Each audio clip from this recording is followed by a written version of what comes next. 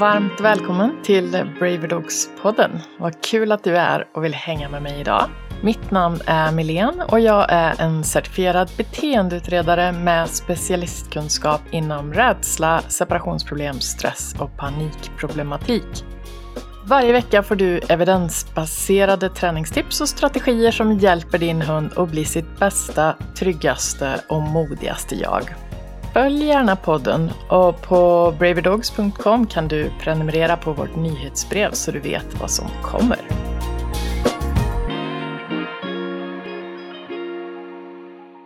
I det här första avsnittet av Braver Dogs-podden kommer jag att prata lite om startskottet för mig och vad min bakgrund är. Och varför ska man bry sig om det då, tänker ni kanske. Men jag tänker att det är väldigt relevant för att sätta mina åsikter och tankar och tips och så i kontext.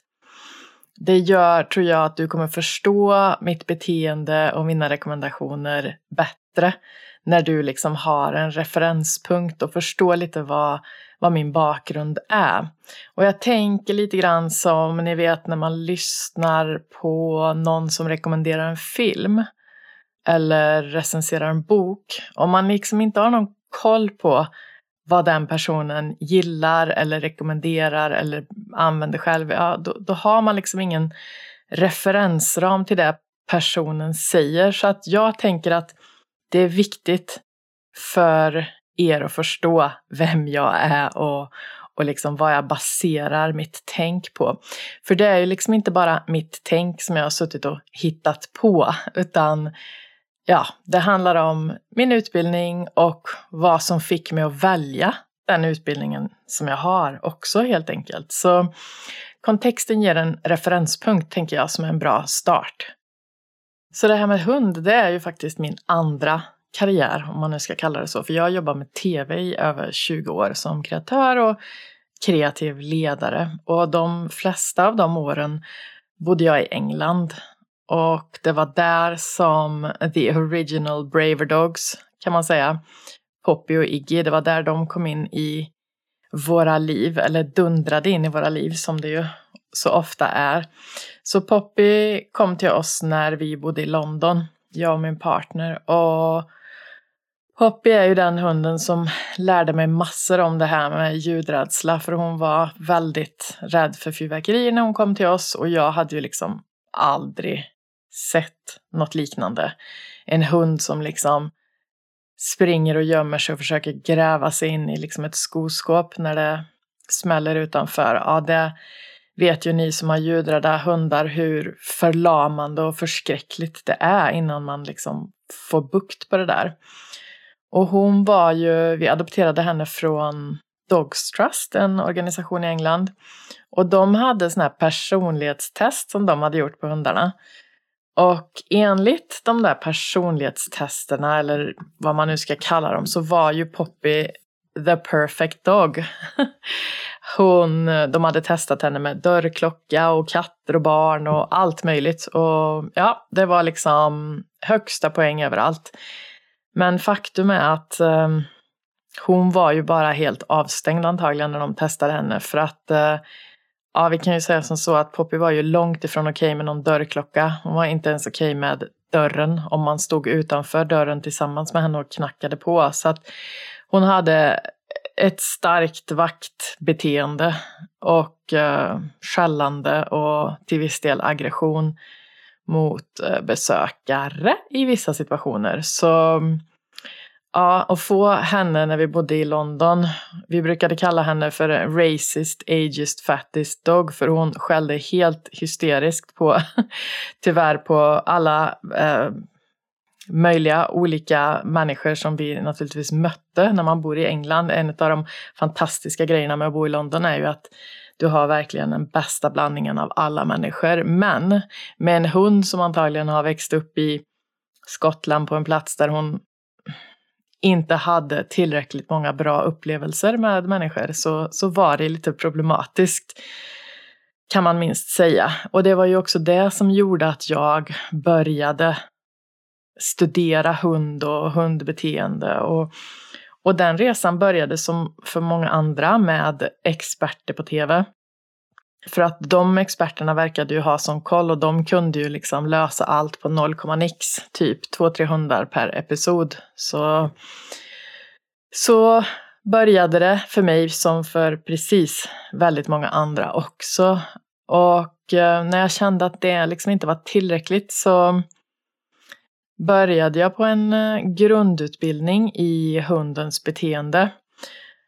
Men den hoppade jag av efter halva resan eftersom de rekommenderade liksom tvång och skrämsel och sånt där som jag började inse liksom hur, om jag då fick rekommendation att sätta sten i en plastflaska och kasta i golvet när Poppy skällde, så började jag ju förstå att det inte var det bästa och att det inte var så jag vill rehabilitera en hund som har de här problemen.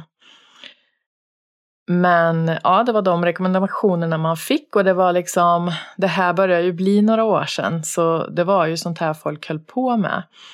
Men som tur var så nämnde de faktiskt i den här utbildningen att Tellington T-touch kunde användas för att rehabilitera rescuehundar. Jag kommer ihåg, det var bara en enda mening och det var så det stod. Och jag tänkte, wow, det låter ju superintressant. Och det blev verkligen en vändning för mig. En vändpunkt, en stor vändpunkt när jag började förstå hur hundar kommunicerade, uttrycker sig, liksom hundens sätt att kommunicera med oss och andra. Och man då kan se vad det är man verkligen gör eller inte gör. Så det blev... jag är oerhört tacksam över att jag påbörjade och hoppade av den där första utbildningen, för att det ledde mig ändå till T-touch. Och T-touch är ju inte så jättekänt i Sverige, men det är... Man kan beskriva det lite grann som yoga för hundar på ett sätt, men det har också olika beröringar som taktil beröring och man har markarbete. Så det hänger ihop med, eller fokuserar mycket på att hållning och rörelse influerar känsla och beteende helt enkelt. Så den utbildningen, T-touch-utbildningen, den är 3 år har jag för mig. Och så hade jag andra utbildningar innan där också, där det var lite T-touch i och sådär. Så att det är ganska mycket arbete om man fick göra case studies och sånt där. Men det jag kände på slutet där var att jag ville komplettera med en grundutbildning i hundens beteende helt enkelt. För vid det här laget hade ju Iggy kommit in i våra liv och hon hade ju liksom separationsproblem, panikrädsla för främlingar, utfallsproblematik och ni hör ju när man har en hund som man liksom inte kan ta med för att hon är rädd för allting, men inte kan lämna för att hon får totalt panik när hon lämnas ensam, då blir livet väldigt svårt när man jobbar heltid. Så hon har lärt mig massor och det har varit dyra läxor för både henne och mig och min partner. Men jag skulle nog inte sitta här och prata med er idag om det inte var för henne faktiskt. Och Poppy såklart var den som, she was the fire starter som jag brukar säga. Hon var den som verkligen startade allt. Men Iggy var den som tryckte på gaspedalen. Och den utbildningen då som jag började sen, den efter mycket om och men, jag letade, ni vet ju att det är svårt att finna bra utbildningar, och det som var viktigt för mig då med tanke på att jag hade börjat och hoppat av en utbildning tidigare, det var just det här med det vetenskapliga och det som vi har belägg för och det som kunde verifieras av andra. Så den utbildningen som jag valde, den finns inte längre idag i exakt samma utgåva om man säger så. Men ett skäl till att jag valde den, det var att de var en högskola, så att de satte inte bara sina egna betyg, utan de hade liksom andra enheter som kontrollerade dem, och det kändes viktigt för mig. Och det som också kändes viktigt var det här med Att utbildningen liksom inte bara var det vi i Sverige har på hundpsykologutbildningar, utan det ingår även liksom psykopatologi och beteendefarmakologi för hund och neurofysiologi och sånt där. Och jag hade ju aldrig studerat något liknande. Jag hade aldrig studerat på universitetsnivå tidigare heller, så det var ju en jätteomställning. Det var, om jag ska vara ärlig, det var superstressigt. Men jag är så tacksam att jag just valde den utbildningen. Det var den dyraste utbildningen som fanns i England just då, så det var ju också en grej. Men jag jobbade heltid, vi hade de här hundarna och jag reste liksom, ofta tog det 1,5 timme att köra till jobbet och 1,5 timme att köra tillbaks. Och jag reste också mycket i jobbet, så att det var en väldigt hektisk tid, men väldigt lärorik kan man säga. Och ja, jag är väldigt tacksam över att jag har den grunden. Just det här med beteendefarmakologin är ju någonting som jag använder väldigt mycket i mitt arbete idag.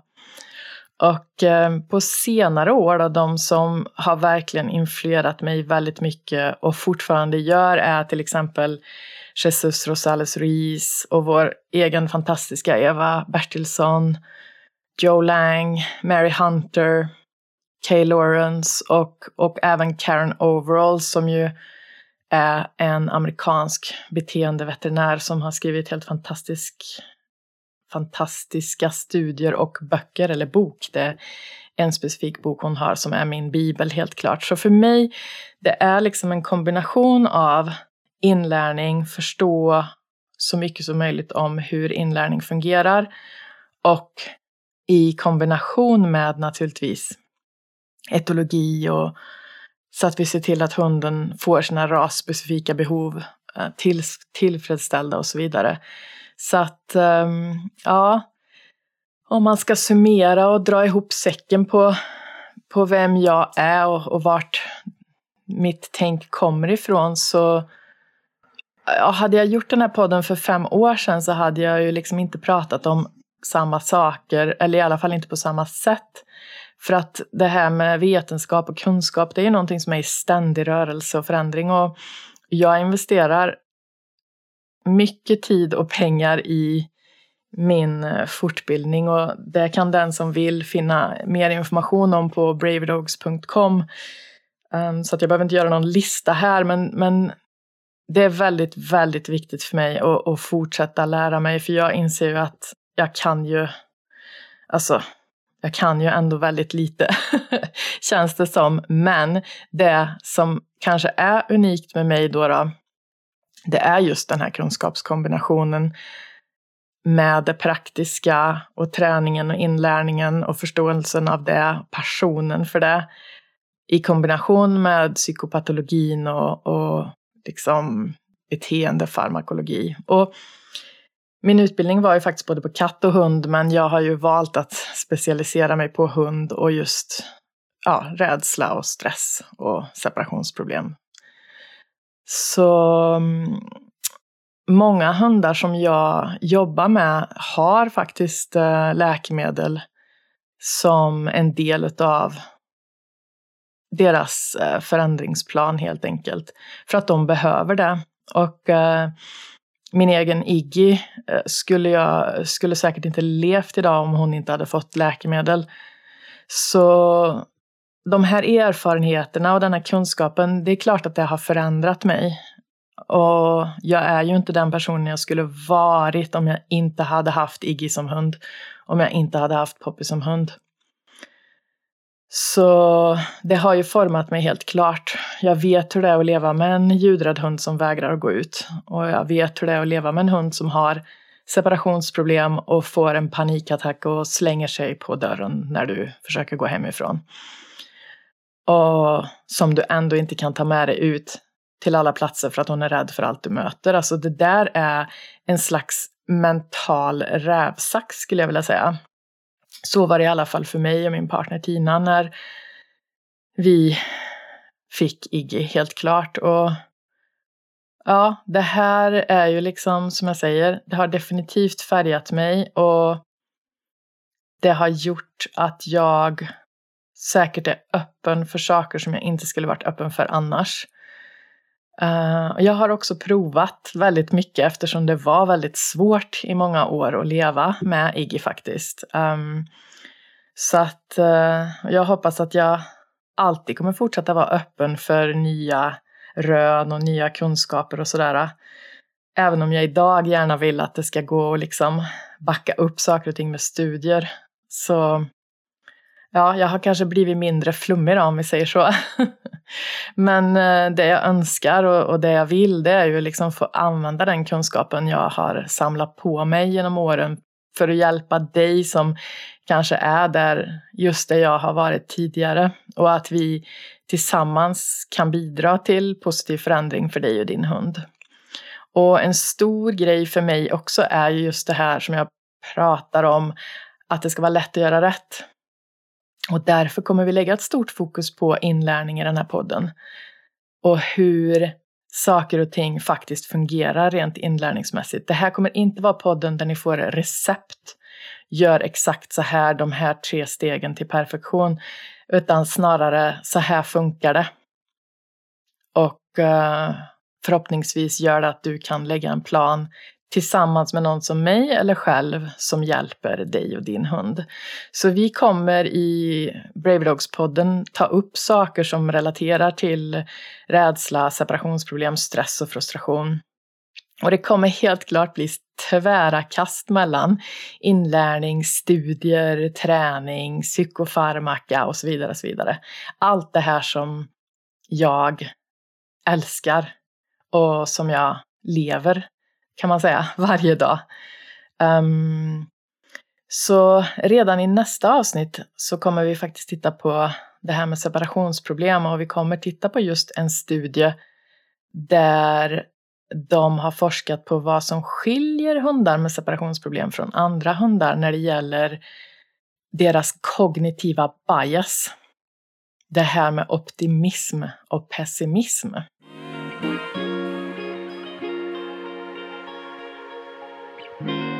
Stort tack för att du hängde med mig idag i Brave Dogs-poddens allra första avsnitt.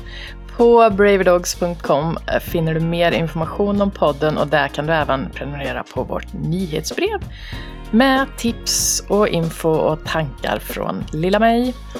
Och kom ihåg att även om det tar tid att skapa positiv bestående beteendeförändring så finns det så mycket vi kan göra för att hjälpa. Och det är precis vad den här podden kommer handla om.